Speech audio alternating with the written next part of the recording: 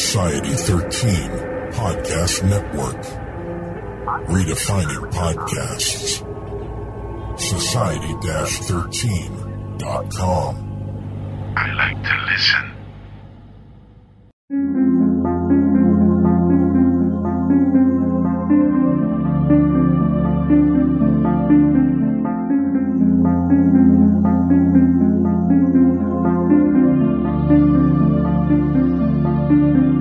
History tells the story of the world and of our lives.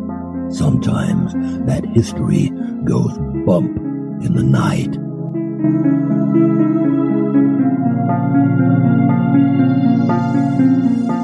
Broadcasting from the center of oddity and the supernatural in Central Florida, it's the History Goes Bump podcast.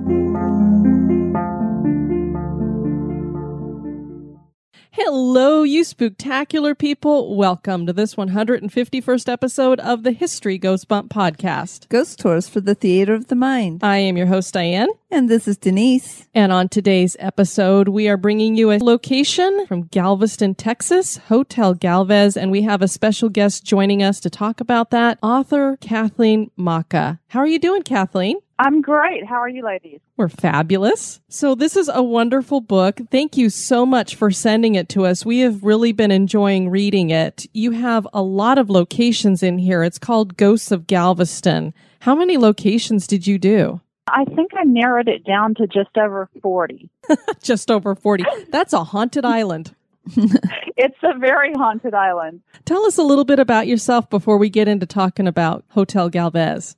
I'm a local writer. I work for a magazine called Galveston Monthly. I really specialize in more historic writings, but I've been a genealogist and a researcher of historic cemeteries for over 40 years. So I have a book out from last year called Galveston's Broadway Cemeteries about the historic cemeteries in Galveston. And I'm just fascinated. For a little island, it's filled with history and some of it quite spooky, which of course draws me to it. Well, we're Taphophiles, so you just made our little hearts go pitter-patter. No, we're like, what? There's another book I need to get. Love cemeteries. It's fabulous. There's a district right on the main avenue of Galveston, and because of they've had to raise the island several times, the burials are 3 layers deep. Oh, my gosh. So we keep finding monuments to bring up. It's pretty fascinating. Wow. Yeah, here you have to be kind of careful about digging down too deep because you go too far and you're hitting the water. Yeah, here too. I had a feeling. It's the same. Well, and that's the thing. We did find out when we were up in Boston, in the whole Boston area, a lot of times there were several layers of people buried, but it's because people who couldn't afford graves would just get buried in graves under other people's headstones. True. Or if it's a family plot, I think most people think that people are buried 6 feet deep because that's just the phrase we throw out. But in a lot of states, the actual law is, I think there has to be 18 inches of ground cover. So if the first burial is really 6 feet deep, you can fit quite a few family members on top of each other. That's true. Wow. So we know why people get into history, but when you start talking about ghosts, you get people looking at you a little funny, and you've actually written about it. So what got you interested in writing about the ghost side of history? I've always been interested in ghosts since I was a kid, but you have to kind of meter when you talk to people about history, whether or not you bring up ghosts because you'll be looked at askance. But it's funny that in investigating some of the stories in this new book about the ghosts of Galveston Island, I had more people coming up to me saying, let me tell you what happened to me. I rarely run into anybody on the island that doesn't have a story of their own. So it was pretty amusing to work on. Wow, that's really cool to have that many people that are willing to share their stories as well. It is. It is. And I actually interviewed a realtor the other day for a magazine article and asked him how hard it was to sell a haunted house because so many of the houses have histories. And he said, it's a selling point on the island. It's so funny when you think a few years ago it was like, ooh, it's haunted, nobody wants it. Now it's like, I'll pay more for it. Yeah, it's like I want to live with a ghost. Right. I need a roommate. Before we get into talking about the Hotel Galvez, we'd love to have you check out our website, historygoesbump.com. And Denise, if people want to send us feedback, where can they do that? They can do that at historygoesbump@gmail.com.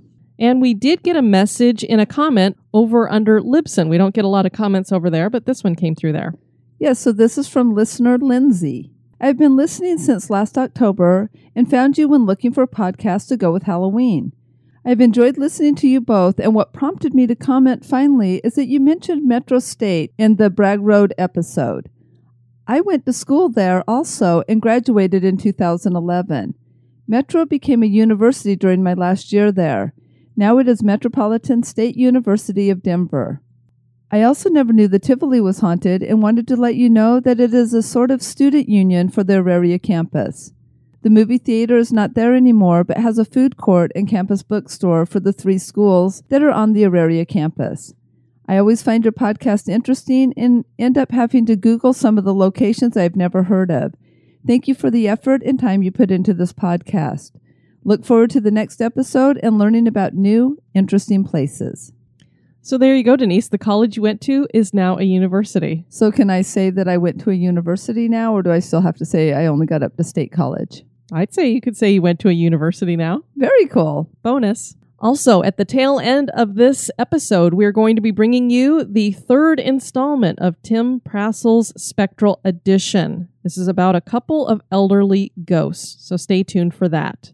Again, remember, if you've joined the Spooktacular crew in the last week and a half, this episode is dropping while we were on our road trip, so we're going to be keeping a list, but it might be a little delayed you getting welcomed into the Spooktacular crew, but don't worry, you will get welcomed. We want to welcome to the Spooktacular crew Joanne. Hello, Joanne. And John. Hey, John.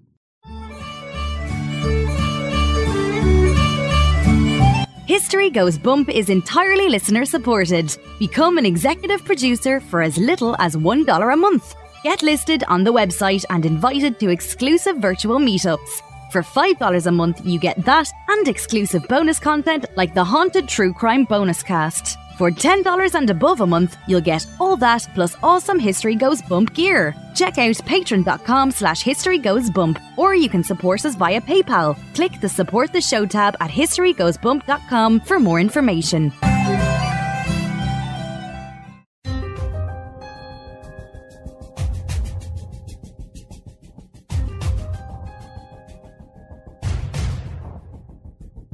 History is full of oddities, curiosities, mysteries, and the truly bizarre. Welcome to this moment in oddity.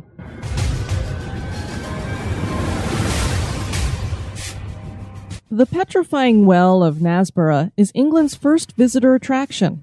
Sir Charles Slingsby had bought the land where the well was located from King Charles I in 1630. The petrifying well was so well known at that time that the enterprising Slingsby started charging people to visit the natural oddity. The earliest reference to the well dates back to 1538.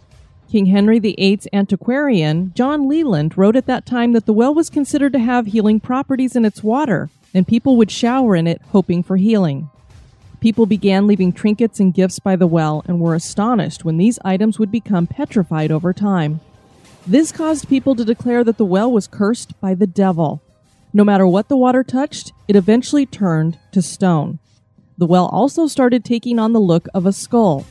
Rather than rushing to the water for healing, people were afraid to go near it because they thought they would be turned to stone themselves. The cause behind the petrification is scientific. The well has been tested and the mineral content is extremely high. The water flowing over objects has an effect like what happens in the creation of stalactites and stalagmites. But while that process takes centuries to happen, the petrifying at the well at Knaresborough takes as little as 3 to 5 months. So you could leave a teddy bear there today, and in 6 months return to find it made of stone? And that certainly is odd.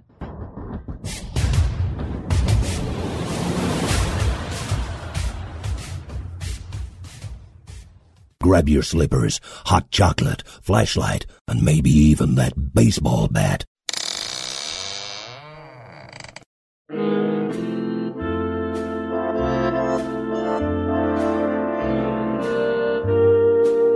This day in history.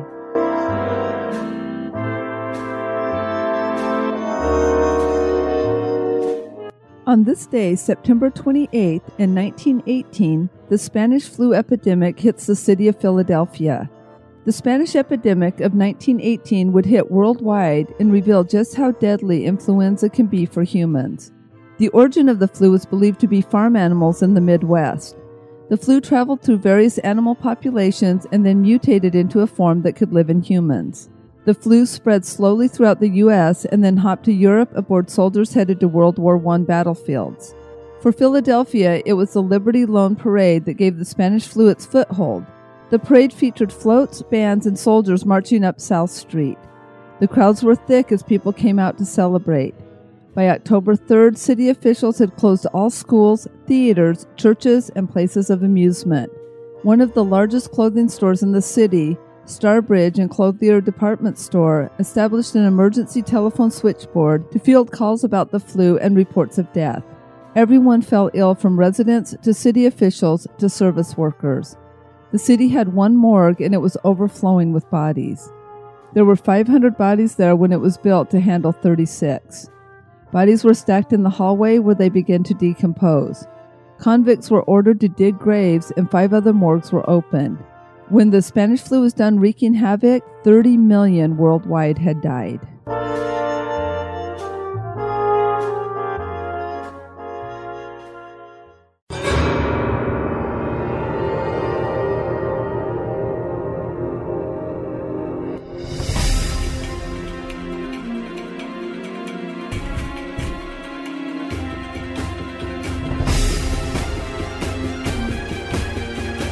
The History Goes Bump podcast.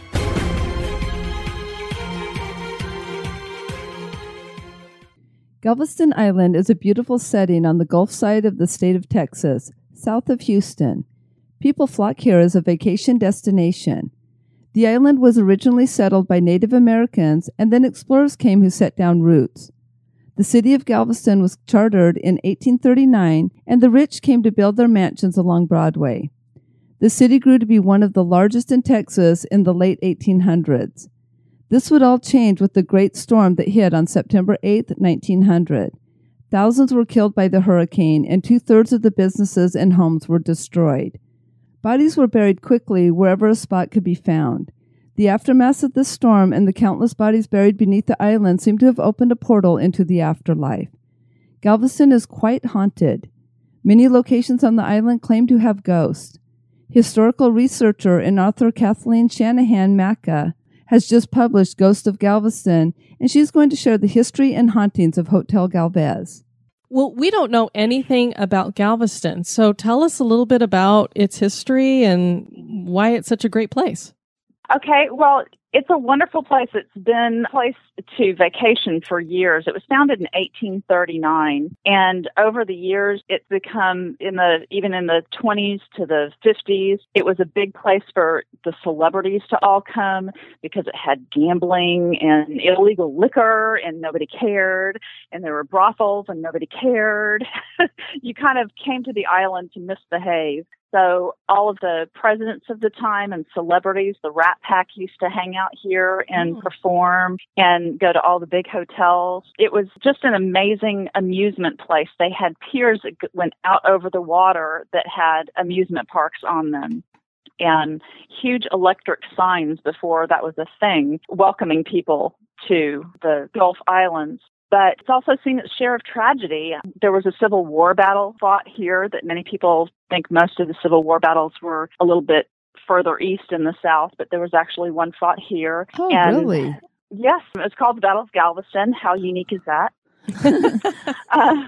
But there were victims on both sides that are actually buried here. There were so many epidemics of yellow fever, obviously, because it is a port city. So there's a lot of death in the 30s, and that's actually when they established the city cemetery, was because they used to bury people out on the sand dunes, and you can imagine with the movement of the sand dunes that didn't work too well, so they finally had to establish a city cemetery. So the city cemeteries themselves are really historic. They have wonderful old stones. But in September of 1900, there was a storm called the Great Storm. It was before we used the word hurricane, and over 6,000 people were killed. There was really no warning. And because there were so many people killed, they had to do what they could to kind of dispose of the bodies. Some of them were buried where they were found, wherever they were found. Some were gathered in wagons and taken out in the Gulf on barges and dumped into the water. Oh. Unfortunately, 3 days later, they all washed back ashore. Great. Oh. So they brought them back into town and had funeral pyres throughout the city.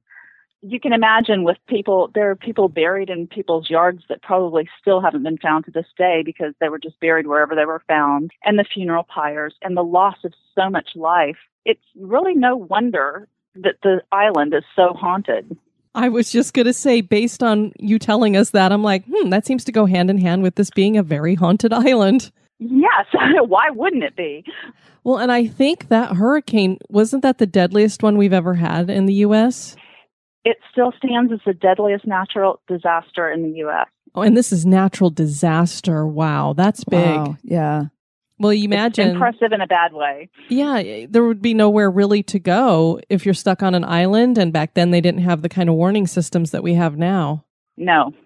And after the hurricane, the people who stayed built a seawall and actually raised the island. They lifted all of the buildings, even the huge cathedral, the ones that were left, and filled in under them and raised them, 8 to 12 feet in sections so that the island would now be higher. And that's one of the reasons the original cemeteries have layers of burials, because every time they did a raising, they would just refill the plots. Wow, that would have been a huge undertaking. You don't have cranes and stuff back then to do all that. Immense. And they actually have picture postcards and stereo views that you can find online, and on eBay you can kind of see the process, but it's hard to even imagine lifting an entire cathedral and filling under it, but they did it. They were very determined. Apparently, and just to even rebuild, you'd think a lot of people would be like, we lost that many people, we're out of here, this could happen again. And some people did. There were entire families that were wiped out. There were people that lost so many family members that they went ahead and left. But then there were those that decided to rebuild, and people that were kind of attracted by basically a clean slate, that they were building this brand new fabulous city almost from scratch. Well, and that brings us to, do you say it Hotel Galvez? You do. You do. It's named after Bernardo de Galvez. Is that who the island is named Spanish for, too? Explorer. It is. They built the hotel as part of the resurgence of Galveston and to tell people, look, we're recovering. It was $1 million hotel built in 1911, so you can imagine what that is in today's prices. It's pretty impressive. But, of course, being a hotel on a water, and, of course, if you believe in ghosts, then you've probably heard that water kind of retains or attracts energy. And when you're on an island, you're surrounded by water. And the Galvez is right on the water. And it's a very haunted hotel. Everybody accepts it. The workers accept it. The visitors accept it. And they kind of coexist peacefully with them. When did the hotel open? The hotel opened in June of 1911. It was the biggest hotel built at the time. It was on the site of an older hotel that had actually burned right before the 1900 storm. But it had 275 rooms, which was pretty massive for the time. Yeah. They even, according to the local legend, 1915, they had another hurricane, and the guests at the Galvez drank champagne because the water was cut off. And they danced the night away, and one woman even gave birth to a baby in one of the rooms. And that's where the pageant of pulchritude started at the Hotel Galvez in 1920, and that's now known as the Miss Universe contest. Oh, you're kidding. I had no idea. Nope, not many people do. It's kind of an odd thing. It's a fun fact. Their bathing suits covered up much more back then. Yeah, that's for sure.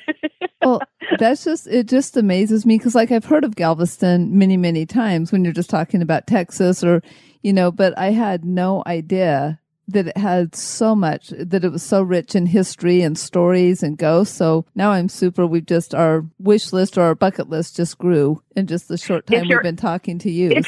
Yes, if you're interested in history at all, you immediately feel it when you come across the causeway. It has one of the largest collections of intact Victorian buildings in the nation, and they're beautiful homes. So many of them you can take tours of, and there's a home tour in the spring that you get kind of a peek inside, some of the private ones, but it's a beautiful place to visit.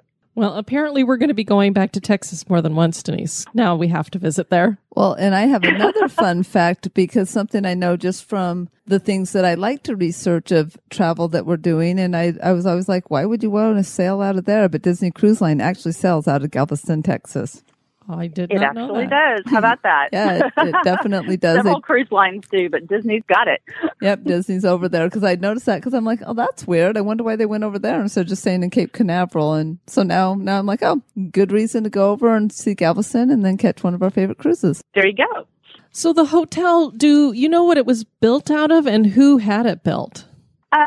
Actually, it was built by several of the bigwigs in the city got together and raised the money to build the hotel as part of the resurgence of the city.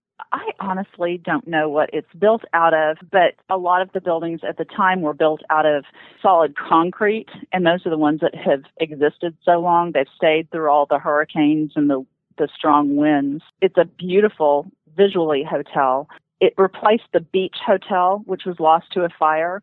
And the city leaders basically got together and decided, well, we have to build another hotel. But then the 1900 storm hit. So it took them another 11 years to re-raise the funds, clear the land, and establish the hotel. But there were several deaths from the hurricane that had an impact on the land itself, even though there were no homes at the time. There was an orphanage just down the way on the water that lost all but 3 of the orphans, and all of the nuns passed away. And one of the nuns, Sister Catherine, had tied 9 of the orphans to herself, trying to save them. And right where the Hotel Galvez is now is where their bodies were washed up. Oh, wow. So she actually stays in front of the hotel most times. And if there's a storm coming, that's usually when you see her. But the children have kind of free reign of the hotel and are always causing a little bit of excitement because they're acting just like kids do. And they think that Sister Catherine stays around because she's keeping an eye on the children who can't cross over because they don't understand that they're not there anymore. So apparently people are seeing and hearing a nun and children running around. Yes, they see Sister Catherine. The children actually do just what children would do if they were bored. They're fascinated with electronics and things that would be unknown to them at the time. They turn off and on TVs and lights. They slam doors. They giggle and run up and down the halls and people, call the front desk and say, there are children running amok in the middle of the night, and they poke their head out the door, but they don't see anybody. And the front desk really doesn't flinch. They offer to investigate, but they're so used to all of the reports that they'll usually tell the guests what's going on. That's really neat that they are open to that and welcoming to it. It probably helps it to be a better experience than if you're trying to ignore it or tell people, no, this place isn't haunted. I would think that would be very frustrating. The most famous ghost at the Hotel Galvez is known as Audra, and she's known as the Lovelorn Bride. And she was staying at the Hotel Galvez, and her fiance got called out to sea. He was a mariner. So every day she would climb up to the 6th floor, and there are 4 turrets on the top of the hotel. They used to be open to the Gulf breezes. So she would climb the ladder in one of the turrets and watch over the Gulf waiting for his ship to return. And she did it day after day and eventually got the news that his ship had been lost. So she didn't believe that he could possibly be lost. So for several days, she kept watch and vigil, but then eventually went into a fit of despair and hung herself in one of the turrets. But the really horrid part of it was he came home a few days later because he had been rescued by a passing ship. Oh, no. But she does still roam the halls. You can see Audra. She's very active, but she roams from her room, 501, down the hall and walks up the direction of the turret and walks back down. But she's the most well-known, and I think most people know her story the best. Now, does she ever interact with people, or does she just pretty much make that journey? The only time she interacts with people is when they're in her room, and she doesn't always take kindly to it. Oh. I think she thinks people are being intrusive by being in her room. So she can cause them a little bit of trouble. She'll mess with their phone, have their phone ring in the middle of the night. They use card keys now instead of real keys, and the card keys won't work. Lights will go off and on. There was one instance where she had supposedly died in 1955, and there was one instance when the person's card key just stopped working, so he took it down to the front desk and said, there's something wrong with it. So they ran it through the reader to check it, and it came up expired 1955. Whoa. Oh, my God. That is a key card. Oh, my gosh. That's a key card. Wow. Evidently, the reader doesn't say expired. That's not one of the readings that normally comes up. Well, and for that year, I mean, there's no way in heck it would ever say a year like that. There weren't card readers No. in 1955. No, definitely not. Well, and here's the interesting thing that we've wondered on this show many times is ghosts interacting with technology that is not of their time, whether it's playing with the phones or here playing with a key card. It's like, how do they do that? Well, you do have to wonder, but when you start reading more about ghosts and paranormal experiences, a lot of it comes back to what is left of them is some sort of energy. Mm-hmm. So that's what they have to interact with. So if some of our little trinkets of today, our televisions, our lights, our key cards are electronic based or battery based, that would be the easiest thing for them to interact with. So it kind of makes sense. That's true. And it's definitely spooky. Yeah, I mean, first of all, you're being locked out of your room, and then to have it say that, it's a definite, I don't want you in here. Yes. All the ghosts seem friendly. One of the little children that hangs out, there used to be an ice cream parlor on the ground floor, and of course it's now this fabulous spa for the guests. But there's a little girl who hangs out in front of it, and every once in a while when somebody comes out the door, she'll whisper, "Ice cream." Because she knows that's where she used to get ice cream. She's probably wondering, where did the ice cream go? Why are you doing the facial thing? Exactly. Yeah, they go in to get all relaxed and coming out. And where's my ice cream? Like, I'm starting a new thing with myself, a new me. I'm going to go get spa treatments, watch what I eat. And then they're like, why do I crave ice cream every time I get a massage? Exactly. You had mentioned the 4 turrets. They're a really unique part of the hotel. It's got a very unique design because you'd just be looking at it and it would look like a normal large hotel with a bunch of windows and stuff. But those 4 turrets make it look really unique right there in the center of it.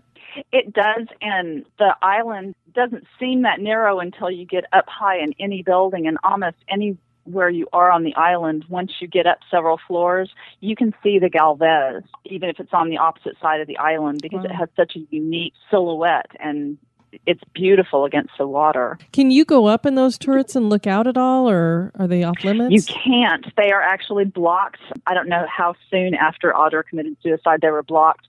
But as I said, they used to be open because there didn't used to be air conditioning, and you're in Texas, you need air conditioning. Mm-hmm. They would leave them open for the Gulf breezes. Mm-hmm. But I imagine about the time they installed air conditioning, which was probably the early 60s, is when they closed them off. That they would be a hazard if they were open like that, but they sure are beautiful. Yeah, and you don't want to tempt people to jump or anything like that. They don't need any more ghosts than they already have. They have enough to deal with. Exactly. Now, is that something that's common in Texas along the Gulf Coast there, that to do the turrets? Because I know a lot of the different structures in different places have widow's walks, which were exactly for what she was using the turrets for. Is that does Texas do more with turrets like in their area, or? This seems to actually be a very unique silhouette. I haven't seen anything else exactly similar to this. It's kind of a combination of some Moroccan styles and some other they were very inventive, but it's gorgeous. And the top floor has huge floor-to-ceiling arched windows that you can stand and look out at the Gulf. It's really beautiful. And the property looks beautiful, too, with the flowers and the palm trees and everything. Yes, and the ballroom. There are still Victorian women that are sitting in the ballroom waiting, I guess, for the next dance. But it's right across the road, kind of catty-corner from the Pleasure Pier where the Ferris wheels and everything are. And there was a famous pier right across from the Galvez called the Balinese Room. I don't know if you've heard of it, but it was a very famous gambling spot, and that's where the Rat Pack hung out. And we don't like to use the word mobster in Galveston, but whatever other synonym you can think of. Part of the family? Frequent those places. Yes. So it was quite an active area. Now, you mentioned in the book that Audra has plenty of company on the ghostly guest register. Is this a term that you used, or do they actually keep a list of ghosts that they have there and reports and that kind of thing? That's just a term that I used. Almost everyone you talk to at the Galvez will tell you about Audra, and they'll probably tell you about maybe one other one they've had an encounter with. But the more people you talk to, you kind of can narrow it down. It's like, oh, okay, there's the group of children, and then there seem to be two girls that don't fit into the orphan category, but they were probably guests there. There are former workers there that still seem to be tidying up, and they'll come in and straighten your room when you're not there, but the hotel people haven't been in. They're still on duty. So everything seems to be very friendly. There's nothing malevolent at all at the hotel. You know, to have that many ghosts and be able to say that there's nothing malevolent that's pretty good, because usually it seems like there's always that one. Doesn't it, though? It really does. And it's interesting that when I was doing the book, what I tried to do, and I kiddingly say I narrowed it down to just under 40, or just over 40, but it's really true. When I started collecting them, I started out with probably 70 stories, and I thought, okay, now how can I narrow this down? And what I did was cross-reference them with newspaper accounts, historical accounts of events that actually happened, and only used ones that have some historical basis that are actually probably true and that I could cross-reference with an eyewitness account. So that's really saying something that's about as much as I could narrow it down. It's fascinating. And like I said, you can talk to just about anybody in Galveston and they'll have a ghost story for you. Well, that's great, because so many times when we're telling stories, it's like, well, we've heard this story, but it's probably just an urban legend that's gotten widened out and things added to it. So it's really great when you can say, this actually historically happened. Now, whether the nun and the children actually are haunting the place, you know, we always say we leave it up to people to decide, but that really happened. So there really is that possibility there. And we love it when there's that possibility. It's not just somebody saying, well, they have a lady in white here, where you have a lady in white everywhere. But could it be a legend or not? Who knows? But if you've got an actual historical story to go with it, it just makes it that much more real. Absolutely. And I had always heard this story about, they called him William Watson. Oh, you know, William Watson, he got killed and run over by the train. And I had always heard it, but I had never heard any details. And he was actually beheaded by a train. And his head went with the train and his body stayed behind, which was lovely. But I actually found all of the old newspaper accounts and the eyewitness accounts that I seemed to find of seeing his ghost in the old business district match frighteningly closely to the police description of what the body was wearing. Oh, wow. Which is pretty fascinating. Yeah. When you have stuff like that, it's like, wow. You know what makes it interesting that you mentioned that is we have another show that hasn't come out yet. It will come out before this one. And we just talked to her 2 days ago. And it's about the Bragg Light Road that's there in Texas. Same kind of story. This is a conductor who got off the train and got decapitated somehow. So we talked about that for a little while, like, how can that happen? And now you just told us how. It's not in any pleasant manner whatsoever. It's a Texas thing. Yeah, don't lose your head in Right. Texas. Goodness. We went to Texas and lost our heads. We get rowdy down here. Things happen. Is there any other ghosts that you wanted to touch on? The opposite side of the island from the Galvez is the old business district, which is called the Strand. It has beautiful historic buildings that have current day businesses on the bottom of them. The top of most of them are lofts, so people actually live in them and use them for storage. And you can go and just pick one, throw a coin, and go in whichever one it lands near, and they'll tell you their ghost story. A lot of that has to do with after the 1900 storm, when they were loading all of those bodies onto the barges, they stored the dead in the ground floors of those buildings. And there are actually photos to prove it. So they think there are a lot of people that just kind of lost their way. And there's one building in particular that's a beautiful corner building with lovely gift shops and a restaurant downstairs now. But during the storm, the water was up to the second floor, and there was a school teacher on the second floor, and she stood out on the ledge and pulled bodies in from the water. And some were still living and some were dead. And they would put the dead to one side of the building and the living to the other side. And she nursed the ones that were still living for 3 days until she succumbed. And she is still in the building. She still wanders. They see her quite often. Wow. So did she get sick or? She got sick because there wasn't enough clean water. There wasn't quite enough food. Disease became rampant, obviously, with the death and the destruction and the everything else that washed up and washed back out. She was a hero. She remained nameless, but everybody knows about the school teacher, and she and a little boy are still in that building. And the little boy loves to sneak in the ladies' room and slam the stall doors when somebody's in the stall next to it, just to for amusement. But the shops will tell you that they'll come in the morning and things will be taken gently off the shelves and stacked in the middle of the floor, or things will be rearranged after they've neatly redone their stock before they locked up at night. And they just kind of take it in stride because they know who it is. It's very neat. And those are all these buildings that are down on the Strand, basically. Yes. When did the book come out? The book came out on September 12th, so just in time for Halloween. And like you said, it's got a ton of locations in it. It's really well written. I've really enjoyed it. Thank you so much. I appreciate it. I'm glad you enjoyed it. Like a little bit of history and a little bit of ghost story. That's what I tried to blend in. And hopefully everybody will come and try to have their own ghost experience in Galveston.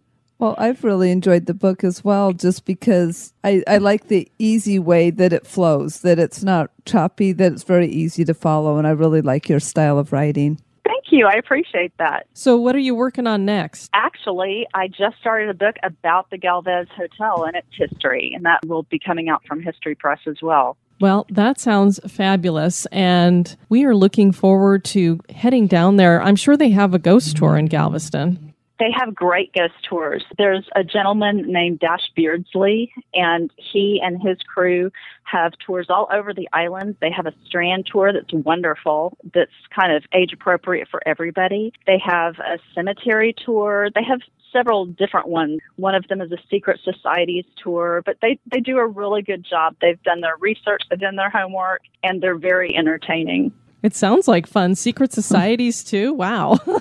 I know, right? So, I mean, I'm just going to ask, since it is a port city, do you have pirate tales as well? There are a lot of pirate tales. Jean Lafitte actually lived on Galveston Island, and there are a lot of people think that the ruins of Maison Rouge, his home, are still on the water, kind of at the end of the Strand, just a couple blocks down from the Strand. But it was a home that was built just after he left because he burnt his home, and then a gentleman came in and built a replica on the property. So the ruins of that house are still on the waterfront, and you can see them, but it would have been what his ruins looked like. And then on the other end of the island, he had an encampment with his pirates, so there are definitely lots of pirate tales, too. Oh, fun, fun, fun. Love it. So where can people find your books and find out more about you? My books are available on Amazon, so that's the easiest place to find them. And the latest one is called Ghosts of Galveston. The one before that is Galveston's Broadway Cemeteries. They can find me on Facebook under author Kathleen Shanahan Macca, or Instagram Kathleen Macca, or Twitter @author Macca. I'm everywhere. Apparently so. We love it. Well, we love that you've been listening to the show, and thank you so much for sending the book. And I mean, there's so many locations in here. I have no doubt that we'll have you back on to talk about somewhere else again. Well, thanks. I'll look forward to it. And I really enjoy your show. Thanks for providing this great place that people can discuss their ghost stories and not be afraid to talk out loud. I know, and it just makes history that much more fascinating and interesting, I think, is to talk about some of that other stuff, too. Absolutely. It's a good way to get the kids into it. Well, that's what got me into it. Yeah, well, and even just wanting to travel and see things, because literally every time we do a location, especially if we get to talk to somebody like yourself, I'm instantly like going, in fact, I've already looked up rates on the hotel, and I've already looked up cruising itineraries, and I'm like, okay, so if we go for 4 days and tour the island, we could stay there, and then we could catch this cruise. Yeah, so I've already got the That's it. itinerary planned as we were sitting here talking and discussing ghosts. So we're set. That's great. Well, we'll look forward to your visit. All right, Kathleen, have a great evening. Thanks, you too. I appreciate you calling. All right, Okay. take care. You too. Bye-bye. Bye-bye. Bye-bye. Are the spirits of the tragic victims of the storm still walking the island? Could Galveston be one of the most haunted islands in the world?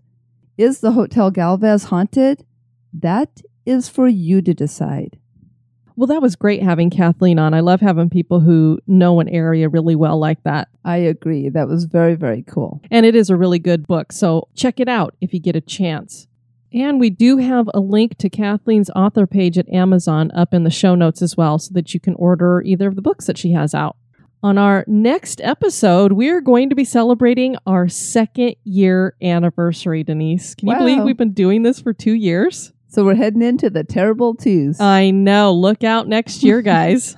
I'm really looking forward to it. It will launch our October, and I believe we're going to be bringing you 10 or 11 episodes. We do an episode every other day the week of Halloween. And usually we try to pull out some of our more creepier locations for that or topics. So that should be a lot of fun. That will be dropping. We're actually have it loaded up again while we're gone. So I put it in to drop on September 30th. So you'll get an early listen to it. We also will be announcing on that show and reading stories from our Flash Fiction Contest, and our top 3 winners will be announced at that time. Yes, and just a fun fact for those Disney lovers out there is October 1st, besides being our 2-year anniversary, is also going to be the 45th anniversary of Disney's Polynesian Village Resort and the Magic Kingdom, along with Disney's Contemporary Resort and Fort Wilderness Resort and Campgrounds. All right, well, here is the 3rd installment of Tim Prossel's Spectral Edition.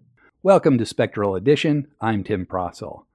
Often, the ghost reports that I've dug up, when a history of the living person who became the ghost is provided at all, it's somebody who was a victim of murder, maybe suicide, some kind of premature or traumatic death, so you begin to understand why a ghost might linger.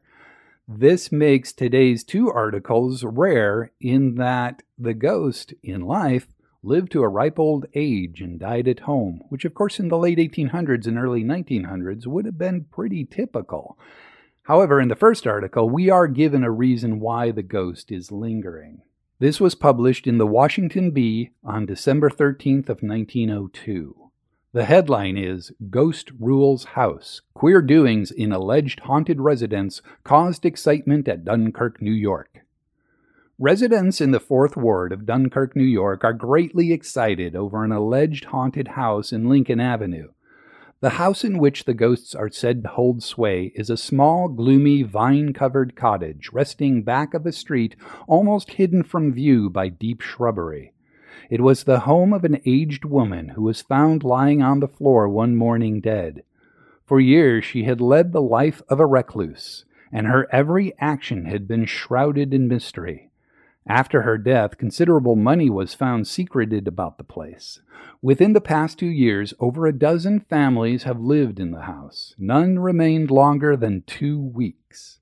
A family who had moved into the house Monday last moved out on Thursday. They stated that continually, about midnight, the sound of footsteps, groans, blood-curdling chuckles of laughter, and the clanking of chains could be heard throughout the house. The lighted lamp on a number of occasions was blown out without any apparent cause, and several times the bedclothes were forcibly pulled from the occupants of the bed. The old woman during her life never allowed a person to enter the house. The opinion is that she has come back to the world to keep people out of the house, which she guarded so jealously before her death.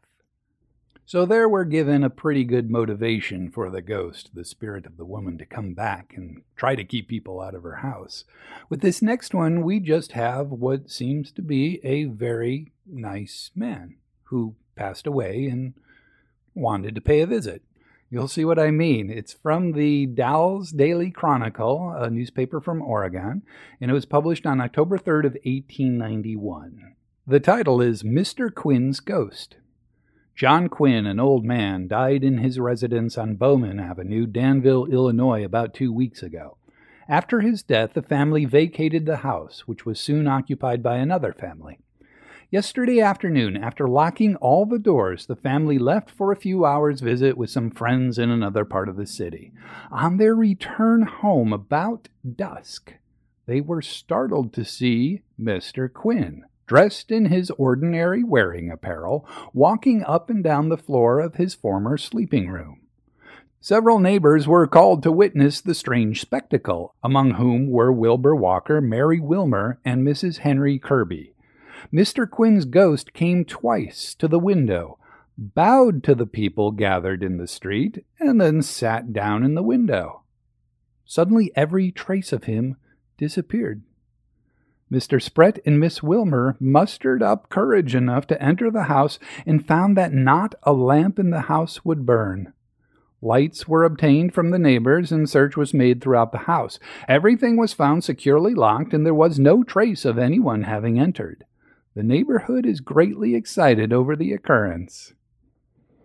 I guess if you're gonna be haunted, a ghost that bows to greet you is probably the ghost you want. You've been listening to Spectral Edition. I'm Tim Prossel. I have close to 300 of these ghost reports, and I post one each Wednesday on my website, The Merry Ghost Hunter. At the same place, you can listen to previously released audio versions of Spectral Edition. Once again, that's The Merry Ghost Hunter. I hope you stop by. Thanks so much, Tim. I just love those, Denise. They're great. We have a review to share from iTunes. This is from A. Foltz, 5 stars. Just a fantastic podcast. I absolutely love this podcast. The two hosts, Diane and Denise, are just the sweetest, creepiest ladies to listen to. The production value is so great. The stories are so well researched and the creep factor is great. This is better than summer camp horror stories. I love how they both take it all serious and lighthearted at the same time. Well, thank you so much for that review. We really appreciate it. We want to thank you all for tuning into this episode. I have been your host, Diane. And this has been Denise. You take care now. Bye-bye. This episode has been brought to you by our executive producers. We'd like to welcome new executive producer, Joanne Lum. Thanks. Have a spooky experience that occurred at an historic location? Want to give us feedback? Or have a suggestion for the show? Share it with us at historygoesbump@gmail.com.